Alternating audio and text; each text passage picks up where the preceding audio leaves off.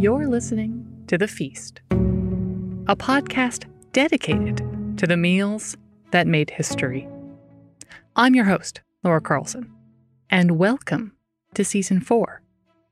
We've spent the break finding some great new stories. This season, we're taking you around the world, from England's pineapple craze in the early modern era to 1,000-year-old distilling traditions in the Sonoran Desert, to the 1950s swingin' supper clubs of Wisconsin. We've talked to some of the most innovative chefs, scholars, and distillers around the world to highlight these often untold stories of food. This season, we will have a new mouth-watering episode for you every 2 weeks, plus a few bonus episodes along the way. Hopefully, you've already had a chance to wet your proverbial whistle with our bonus episodes from November and December 2019, featuring an interview with Robert Tunnell, writer and director of the new movie, Feast of the Seven Fishes, which is dedicated to an Italian-American holiday culinary tradition. You may also have caught our discussion with Dr. Ian Glomsky, founder and CEO of Vitae Spirits of Charlottesville, Virginia, who makes a delicious liqueur from the hardy orange, an invasive, weedy type of plant that popped up on America's shores in the 19th century. We have got so many great food and drink stories for you this season, kicking off with an exclusive interview that looks at not only our favorite topic, historical feasts, of course, but also the other side of that coin, fasting. Particularly in these early days of 2020, when the excesses of the holidays are just barely in the rearview mirror.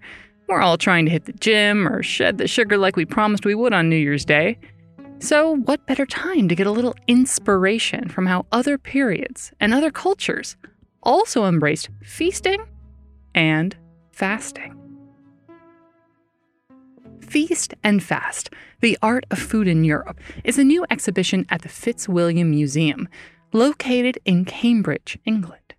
The exhibition takes a hard look at exactly these topics, specifically during what is often known as the early modern period, roughly 1500 to 1800.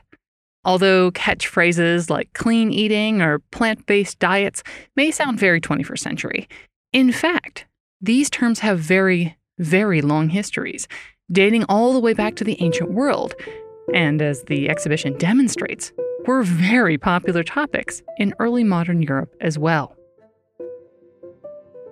The Fitzwilliam's new exhibition focuses on early modern depictions and understandings of food.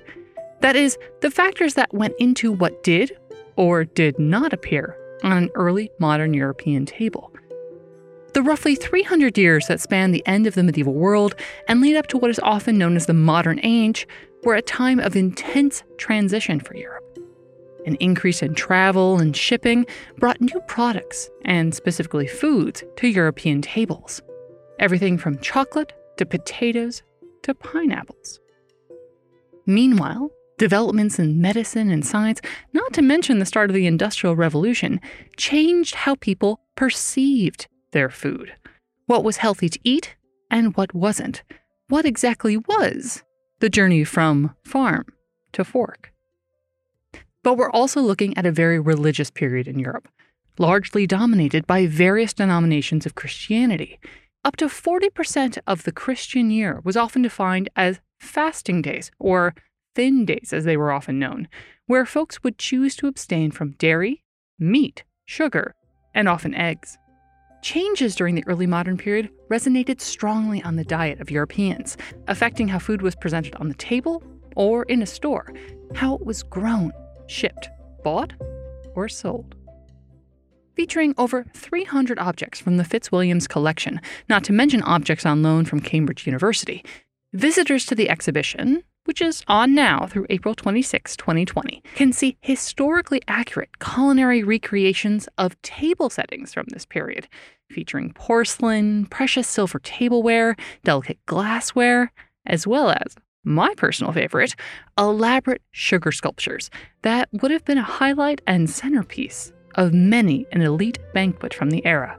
Today, for our Season 4 premiere, We're featuring our conversation with the two co-curators of the exhibition, Doctors Victoria Avery and Melissa Kalarasu, both from Cambridge University.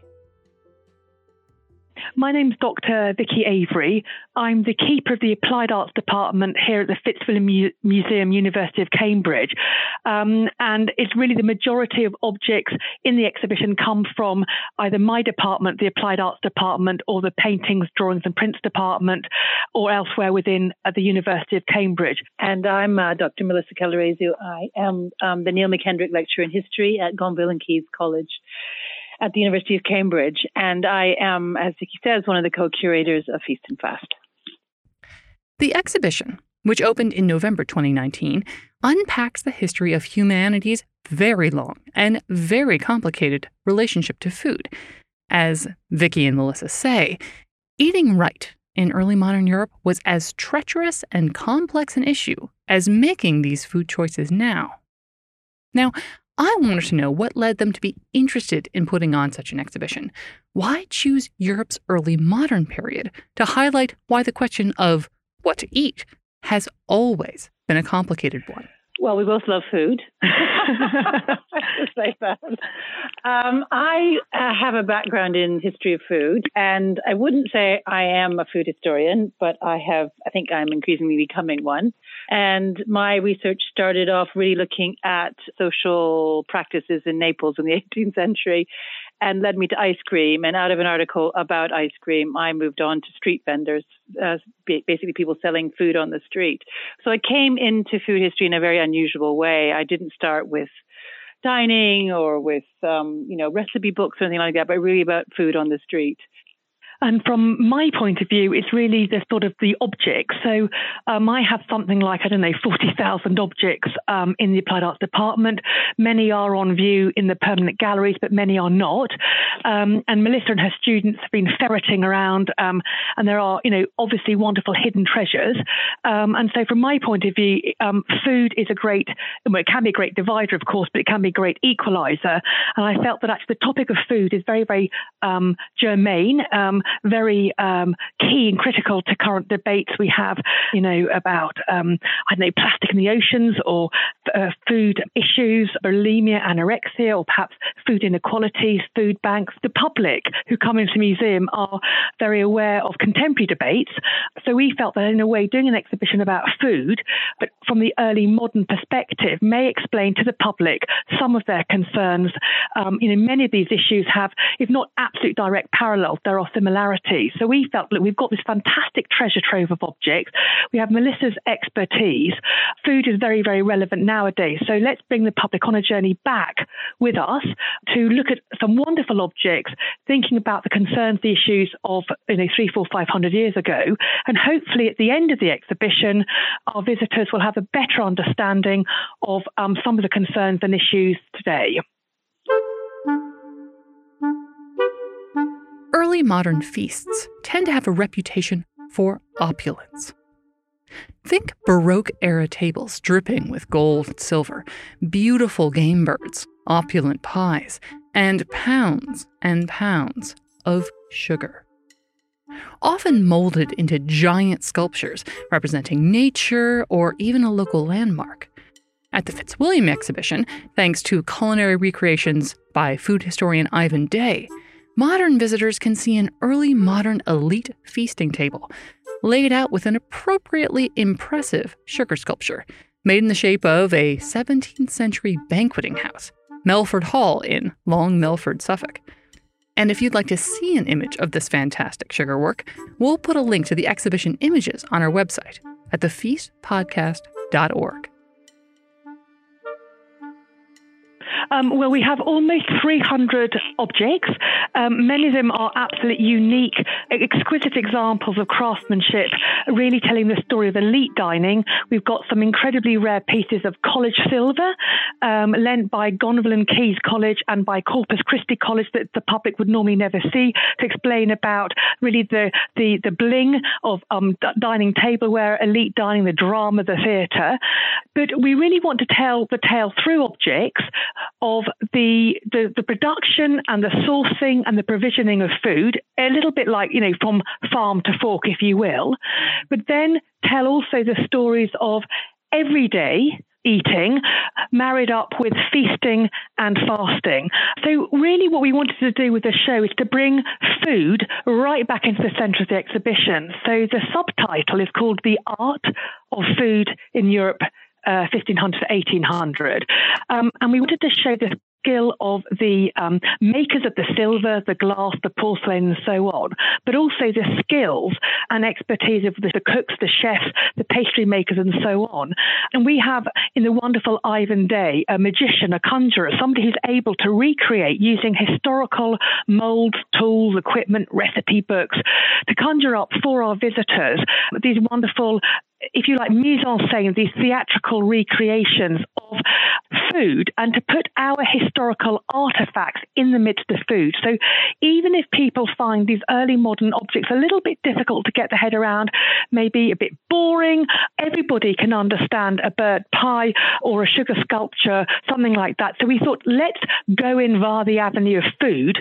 So Ivan Day has been our absolutely wonderful principal consultant, and he has made for us, as you say, 3 big tableau vivant, if you like. So you walk into the show, and the very first thing that you see before you is a late Tudor sugar banquet, is 1600, with some historical artifacts, a wonderful, very rare Flemish tablecloth and a napkin, some Tudor painted trenchers, little round wooden plates, some glassware, some silver gilt items, but shown in the context of food. So Ivan has recreated a sugar conceit, a centerpiece, looking like a miniature version of the banqueting house at Melford Hall, a local country house. And then lots and lots of wonderful, yummy, edible things like gingerbreads and comfits and biscuits and so on, but also out of sugar paste, as they did in the Tudor period, bacon and eggs. And also a lot of the tableware, the paraphernalia, actually ends up being a bit of a joke, and it's actually edible. So we have edible, as it were, Chinese porcelain blue and white dishes, and we have edible ceramic tapsas. So there's a little bit of a joke about what you can eat and what you can't eat, and the fact that half the tableware is actually edible. And then moving on through the show, we have a recreation of a Georgian confectioner's, high-end confectioner's window and workshop, and then a wonderful Baroque feasting table in the second room with a number of bird pies on it that bring out all the, the paintings, the cookery books, the recipes, the bills of fare, and so on. So you have a sort of a 3D hyper-real aspect to the show where food is muddled in with the historic objects, and we hope that these are absolutely considered as works of art in their own right. I mean, I'm just interested in the people who would have been creating these items, say in the early modern era. Were these things that would have been exclusively, I imagine, for a very elite audience and something to observe, or were the things that were supposed to look like, say, non-edible objects, but were actually edible? Were these parts of banquets? Were these parts of feasts? What were their role on the table? No, these are elite, entirely elite objects and elite recreations. Absolutely, aristocratic, Roman palaces or an aristocratic house, a country house in England. So they are really very, very much meant for an elite audience, behind which is all of this labor. And that's some of the things that we're really interested in bringing in, not only the labor in the making that Ivan is involved in, but the labor in the instruments used, and also the labor in finding some of these and producing some of the foodstuffs that go into the sculptures, including sugar. So we try also to include, if you want, the darker side of the sugar display at the very beginning of the exhibition, and have a section on slavery in the Caribbean. I.e., like where all of the sugar was coming from, all of the kind of the products that were ending up on this table, what their journey was to get to that table. That's right. Yeah, no, that's right. In the early modern period. I mean, in the very beginning, there's a cup made from a turbo shell, and I think we make the point that behind this very beautiful object, which would have sat on a 16th to 17th century table, was in fact the labor of someone finding that turbo shell very far away in South Asia, and also with the sugar, a really important message, which is that sugar is is central to a lot of these table creations, but also central to a kind of dehumanizing economy that was, a part of a globalizing economy. So we want to bring in the global, I guess, something that I think rings true today, that, our food comes from somewhere, and we need to think about where it comes from and the kind of ethical background to food production. Absolutely. And were, say, folks from the early modern period also engaging with these kinds of questions? Was there a question or perhaps a concern over where the sugar came from, or in what conditions was, sugar refining being done, I suppose? That's a good question. I mean, that's what Dutch historians are asking today, Dutch art historians are asking today. There's a very good book, actually, I don't know if you know it, by Julie Hochstrasser, which precisely deals with this question about to what extent did Dutch viewers of these Dutch Golden Age paintings have any idea of where the sugar or the salt or the herring comes from. And I think the answer is probably not so clear, but people are aware of it, and that's what she tries to reconstruct the story. By the end of the 18th century, in most of Europe, people absolutely understand where the sugar is coming from, and they do understand slavery. In fact, what you find in that period is a kind of early ethical consumerist movement, which is dealt with in the exhibition with a very small sugar bowl from the Castle Museum in Norwich, which says sugar, it's a sugar bowl, it says sugar not made by slaves. And that's part of a movement also that goes into the 19th century, which is asking consumers to make political choices, that is, to buy sugar and to buy cotton that has not been produced by slave labor. So there is this growing concern over the conditions in which certain products, certainly including food, are being made and then also transported. And is there a tie in any way that you see of perhaps a decline in interest in the, say, elaborate sugar sculptures because of this awareness, or is that just an entirely different fad? I mean, what we've tried to do actually in the exhibition is, in a sense, yes, there is, in the sense, no, there's not. So we've deliberately set up this rather gritty juxtaposition. So we have on display a letter and an enclosure kindly lent by St. John's College, Cambridge, as part of their anti-slavery collection. And it's from the Jamaica sugar plantation of a chap called William Perrin. So he was a Briton who inherited about 5 or 6 sugar plantations in Jamaica. And it's a letter back from his European plantation managers talking in very general terms about, the harvest and about taxation and about packing up the crops of sugar and other foodstuffs from the plantation. But then in the same breath, talking about a new gang of slaves who've just been acquired. I mean, how can you buy a human, we would ask nowadays, anyhow, to help, provide the workforce for the sugar. This is dated, I think it's something like March 1797. And then almost the next but one exhibit beyond the sugar basin mentioned by Melissa, there's a Gilray print of 2 soldiers sitting in a high-end confectioner's in London, and they're scoffing sugared almonds and whipped syllabub.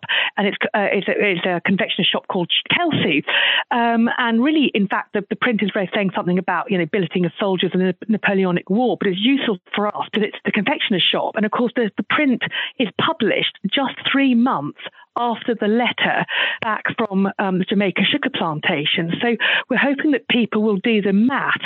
And so on the one hand, in 1797, you've got this, as Melissa says, this very dehumanizing, this appalling trafficking and exploitation of humans to produce the sugar that is in so much demand across Europe. And then on the other hand, you've got these soldiers scoffing themselves in a high-end sugar store, eating all the produce created by sugar as the primary ingredient. So we hope that these juxtapositions will almost make people sit up. And you see, in the one hand, the very beautiful displays of sugar, the craftsmanship, the artfulness, but also, in a way, the sickening aspects, the not sweet aspects at all.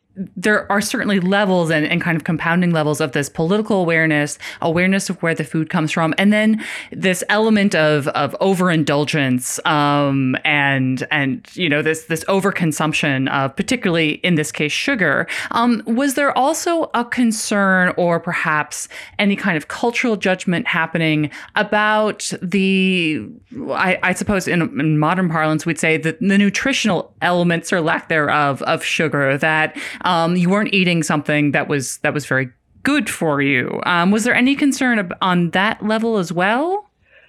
I think there is some discussion about sugar and health. In fact, Thomas Tryon, in one of his books, so Thomas Tryon was a kind of a health writer of the late 17th century. He was an Anabaptist, also a sugar merchant. And in one of his self-help books, he actually talks about sugar and the fact that women in particular, women and girls are particularly susceptible to the taste of sugar, but also that sugar has this sort of a negative impact on the body as well. So he actually is talking about that in the late 17th century. Oh, that's so interesting. In that there's a negative effect, but there's not. I'm sure there's still the concept of too much of a good thing. So perhaps not a diet made entirely of sugar is recommended. But do you see really that's the end of it, or that's the limit of it? Of perhaps you shouldn't have sugar all day every day.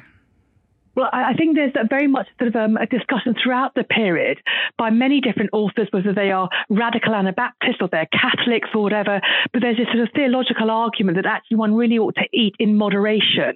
So in a way, anything is too bad for you if you overindulge, and it may lead to the sin of being uncharitable because you are greedy and you do not share your food. So we do have a number of medical books. We have a kind of this idea of health. Often it's actually underwritten by Christian ideas. But for example, again, there's Thomas Tryon, who Melissa mentioned, very, very interesting. We have a book called Wisdom's Dictates, in which he's absolutely promoting a vegan diet. He's promoting it from a health point of view, but ultimately it's underpinned by kind of a religious understanding that first man, and as created by God, the Garden of Eden, actually they're all vegans and vegetarians because God creates man first, then he creates the animals. Adam names the animals, they're supposed to be his mates. Then he gets bored of them, so God creates Eve. Then, of course, by greed and disobedience, they eat the apple from the forbidden tree and they are thrown out of Eden and then must work for his or her daily bread. I had the chance to look up some of Thomas Tryon's writings, this early advocate of a plant-based diet in early modern England. He wrote a bunch on health and nutrition, all underscored, of course, by a healthy dose of Christianity. But as old as his writings are, some of them strike an interesting parallel to many of the health food wisdom you can find anywhere today in 2020. For example, as Tryon says, quote, "Eat not to dullness, for that is a token of gluttony and a forerunner of diseases." Basically, don't stuff yourself silly. Pretty easy advice there. Or how about, quote, "Moderate fasting is a most excellent physician, both for the body and mind." Are any intermittent fasters out there paying attention? Or try this one, quote, "Let your food be simple." Talk about clean eating. And finally, refrain at all times such foods as cannot be procured without violence and oppression. Should we call this an early cry to fair trade or humane labor laws? Maybe even a direct call out against killing animals for meat. And on that note, as Vicky mentioned, Tryon was a vocal advocate for a vegetarian or even vegan diet. So much so he wrote a poem about it, which, don't worry, I'm not going to read all of, but here's a snippet to give you a clue. Quote, "Whence springs so dire an appetite in man to interdicted food? O mortals, can or dare you feed on flesh? Henceforth forbear, I you entreat, and to my words give ear. When limbs of slaughtered beasts become your meat, then think and know that you, your servants, eat." I grant you, I know several vegans who wouldn't exactly like Tryon's description of animals as humanity's servants, but his point is still in the same vein. What reasons do humans have to eat meat when there are so many other things humans can eat and enjoy? Not only is it the moral path to do a plant-based diet, he also argues, it's much better nutritionally. Tryon goes back to this idea that actually saying, actually, if you want to lead a long, happy and healthy life, the way to do this is to eschew meat eating and have a plant-based diet. And he uses these very emotive terms, which I think, I mean, a lot of our visitors have a slight misunderstanding that, weird old, veganism and vegetarianism is a 21st century phenomenon. Well, absolutely not at all. In fact, it has its roots, of course, way back in sort of ancient Greece, ancient Rome, which in medieval understandings as well. So this idea, I think, of eating in moderation, nothing in excess, and then this idea of humoral theory that, again, depending if you are a phlegmatic person or a sanguine or a choleric person, again, there are foods that are better for you and foods that you should try and avoid. And it's all about balance. Oh, very interesting. And having a religious undertone as well of if you adopt a vegetarian and specifically a vegan diet, you're actually going back to something that would have resembled the Edenic diet, the pre-fall diet of Adam and Eve. So there's that, at least from a Christian context, that there's this religious undertone to a reason not to eat animals or products from animals as well. That's very interesting. Yeah, I mean, I think the thing I would say also about Trine is that he has that kind of religious that underneath his ideas, but also he's selling it as a kind of health diet as well.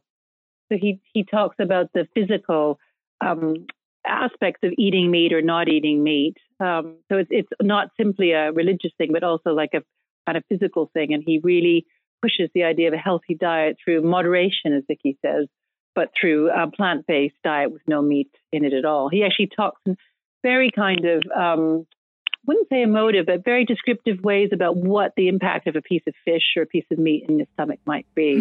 And I just wonder, continuing on that theme, when he talks about the benefits to this diet from a, say, I don't want to say nutritional, but let's say from a physical standpoint, is he speaking specifically about you can avoid diseases, you can live longer in more general terms, or is he actually doing it in a sense where this will improve your overall well-being, this will increase your memory abilities, this will make you sleep better, this will, kind of giving more of on a day-to-day lifestyle basis, not eating animal products makes you just a little bit more productive and living a better life? Or is it more you are now avoiding illness and disease and kind of an early death by avoiding meat? I think actually long life is in one of the titles, no, Vicky? In one of the titles that he writes. So he isn't interested in selling these health books as kind of guides to longer and healthier life. So there is definitely an aspect of a kind of healthy lifestyle. But also something is that he really believes in the ethics of eating and not eating. So there's a kind of ethical aspect to it, which you could say is Christian, but actually I think it's broader than that. So sometimes Trine is part of the history of animal rights writers. He has this very interesting dialogue, a kind of barnyard dialogue between animals in the farmyard, and he goes one by one through the different animals, talking about their treatment by humans. So there is a kind of broader question he's interested in, which is what we're interested in as well. We want to eat meat of animals that have been treated well. And so he's very specifically concerned with animal husbandry. So he talks, for instance, about how cows are treated by their masters, he calls them. He has these cows talking to each other. He also talks about the fact that babies are taken away by their mothers to kind of keep the milk trade going, milk industry going as well, but also in the kind of ethical, and if you want, Christian kind of framework in which this, in the diet that he's promoting. And just to refresh my memory, he's writing in what era about? So the late 17th century, the 1690s. Okay. The reason I ask is just, you're mentioning a lot of themes in his writing that I think that we often associate with industrialized food production. But of course, this would have been largely prior to the Industrial Revolution. And yet they are still concerned with these very specific questions of how is this animal that, perhaps is going to be eventually used for food, how is that animal being cared for and treated for? And that's something that actually predates the industrialized food process. Yeah, and so, for example, another character we bring into the discourse is a Catholic hermit saint who is from the Franciscan tradition, a chap called San Francesco de Paula. He's knocking around the south of Italy in the sort of 1460s, 70s, 80s. He forms a new order of friars, hermit friars, very, very aesthetic indeed, called the Minims, from the Latin word minimus. They feel they are the least worthy of all. And you know how friars would take the 3 vows of chastity, poverty, and obedience. Well, Francesco made all of his minims take a 4th vow of no meat eating and no dairy produce, again, because he believed that animals were on a level with man and they shouldn't be exploited, they shouldn't be abused. And so he is known as the patron saint of vegans and vegetarians. But so again, I think people think that this discourse is somehow, as you say, maybe in the Industrial Revolution, or a lot of these discourses are absolutely 21st century. Well, actually, this is a later 15th century discourse, but again, I say it does have even earlier roots. So I think what we're just trying to do is draw the public's attention through the odd medical book or the image of this particular saint to the fact that actually, if one knows one's history, a lot of these debates, a lot of these discussions actually have far longer roots than many of our visitors might actually imagine. One element of what not to eat, or at least the concept of moderation in eating, that was one of the most pervasive throughout the medieval, early modern, and even in the modern world, was the concept of fasting. When Europe was dominated by the Catholic Church, there were strict laws on fasting on the books. Ingredients like dairy, eggs, and meat were often considered off-limits on saints' days or other holy days. Moderation was something that had been preached since the early days of the Church. Monks were often asked to adopt a strict and minimal diet. And even regular or lay Catholics were asked to avoid rich foods like meat on Fridays, not to mention for all of Lent. But just as European Christians were asked to moderate their diet or even fast, they were also given the occasional freedom to indulge. Just as we often will allow ourselves an extra slice of pie at Thanksgiving or Christmas, occasionally, yes, of course, you can let your hair down and you can party because it's the great, celebration of somebody's birthday, or it's a royal marriage, or it's a victory, or it might be Christmas, or whatever it is. But actually, you also balance everything out with fasting. So, of course, in the early modern period, we all forget something like 40% of the year was given over to fasting days. So, of course, if you're fasting for 40% of the year, you can absolutely let your hair down during high days and holidays.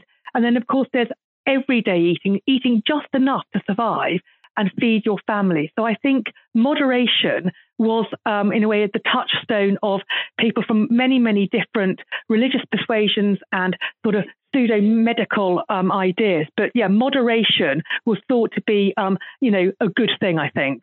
But it's not just the food itself and the settings the exhibition discusses, but how important time was to the culinary calendar of early modern Europe, whether we're talking about seasons, holidays, even days of the week. And even the Fitzwilliam exhibition itself is timed to how many an early modern European may have had their diet prescribed by the day, week, or month. The exhibition has been deliberately timed. It's a 5-month-long run, but we start off deliberately just before Advent, a solemn time of fasting and sort of penitential preparation before the great feasting of the 12 days of Christmas, as was in the early modern period. Then there's sort of more ordinary eating. Then, of course, there's the great excessive time of carnival, carne vale, goodbye to meat. So you have the great carnival excesses, and then you have the 40 days of Lent, solemn fasting and abstinence and moderation in eating before the great Christian festival of Easter. And then the show finishes 2 weeks after Easter. So what we're trying to remind people of are the highs and the lows and the everyday eating that, of course, have been rather flat-bottomed out in today's society. If you think this sounds a little unusual or archaic, just think about how tied to time modern food trends can be.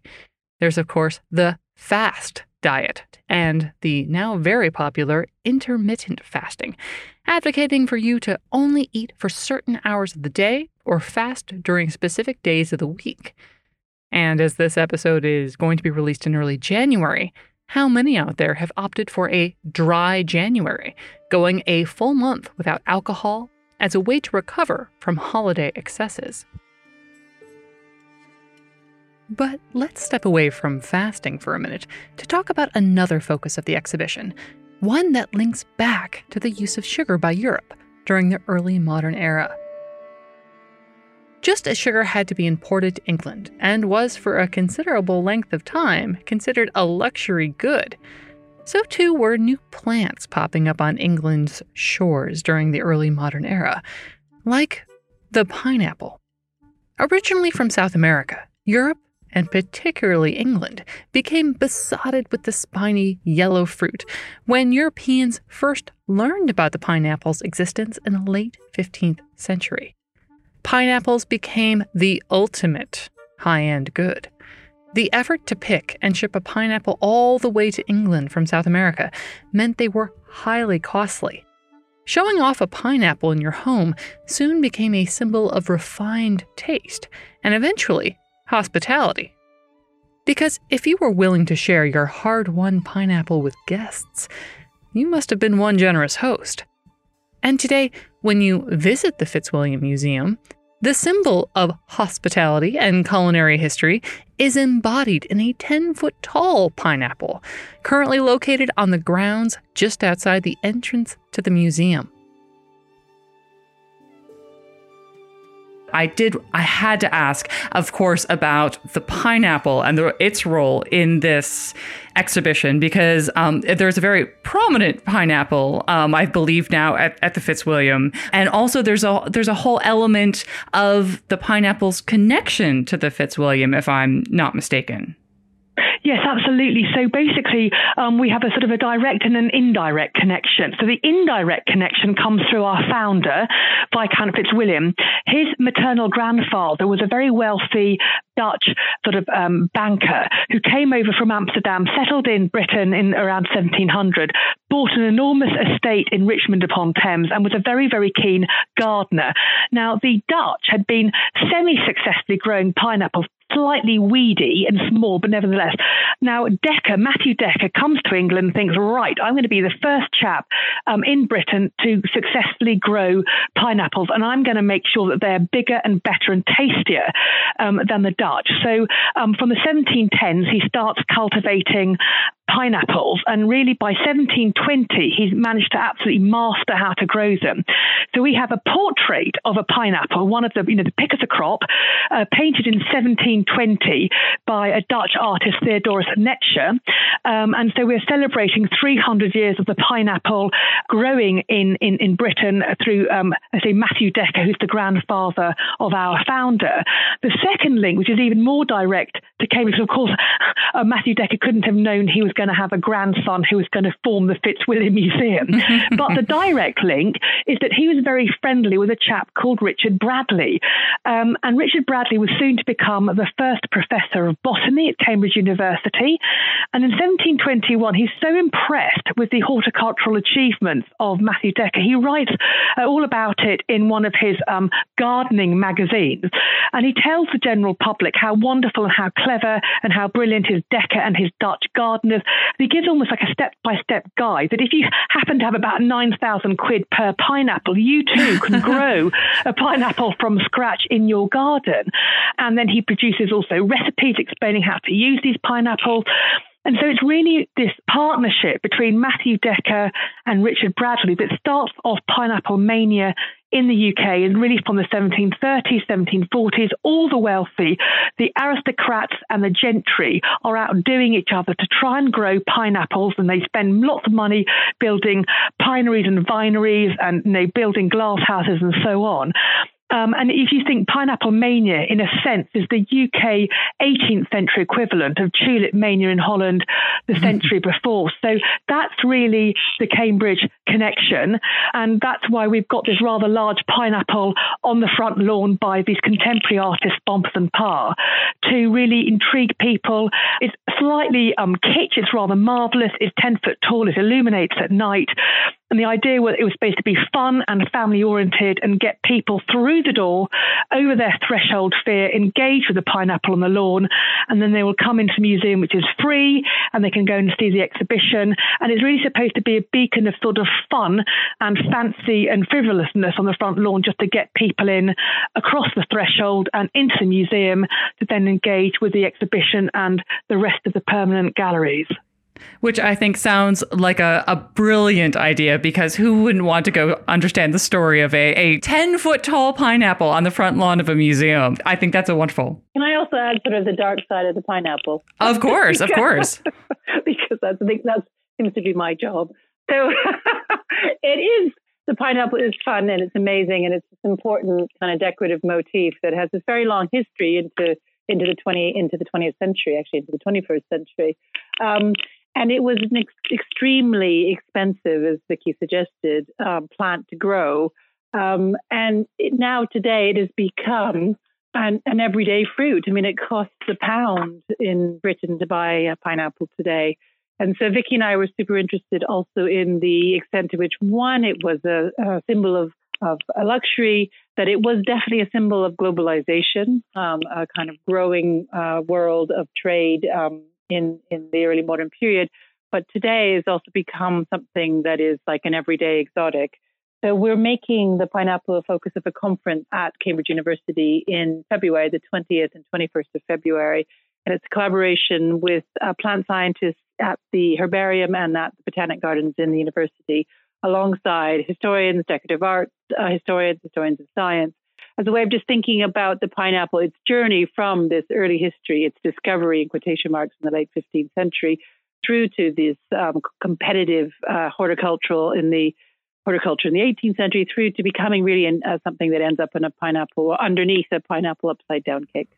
Oh, yes. And I know there's, from, say, the American side, there's a very interesting history of, say, dole and the use of the pineapple, all these things. And I wish we had time to go into it more, but hopefully people will be inspired to go and see the 10-foot tall pineapple and, of course, the rest of the exhibition in Cambridge. And it is open until, I believe, end of April 2020? That's correct. The 26th of April 2020, as I say, we're free. We're open every day apart from a Monday, so please don't come on a Monday. But please, there's a website, so please do check out the website. Even if you can't make it to the actual show, please do buy the wonderful catalogue. It's beautifully, beautifully illustrated with wonderful new conserved paintings and all of Ivan Day's spectacular recreations. To find out more about the Feast and Fast exhibition, please visit the Fitzwilliam website at fitzmuseum.cam.ac.uk. We'll also put a link to the exhibition on our website at thefeastpodcast.org. And there are so many great resources on the exhibition's website. You can see the fabulous sugar sculptures Ivan Day created, as well as read up about many of the objects featured in the collection. Remember, the exhibition is on until just after Easter in April 2020. If you find yourself in the Cambridge area of England, definitely stop by and check out the pineapple, not to mention the 300 objects of the exhibition itself. A big thank you to the co-curators of the exhibition, Drs. Vicky Avery and Melissa Kelarazu, for taking the time to talk to me about pineapples, sugar, and heavily Christian fasting. The Feast is written and produced by me, Laura Carlson. Our digital director and photographer is Mike Port. Music by Blue Dot Sessions. And in particular, a huge thank you to the Feast's official London reporter in the field, James Barrell, who visited the exhibition when it opened in late November, reporting back to us with grand tales of giant pineapples and sinewy sculptures of sugar.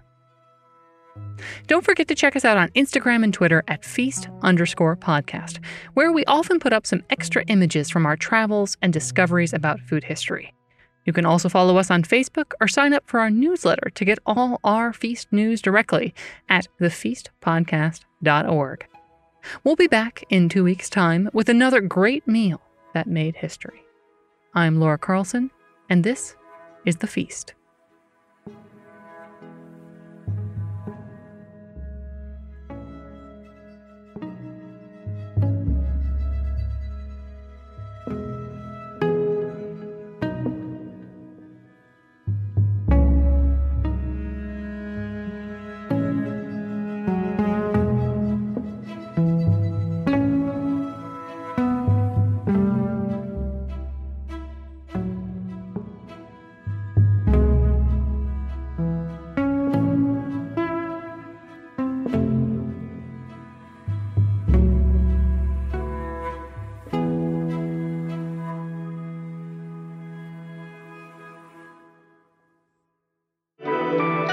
The Podglomerate.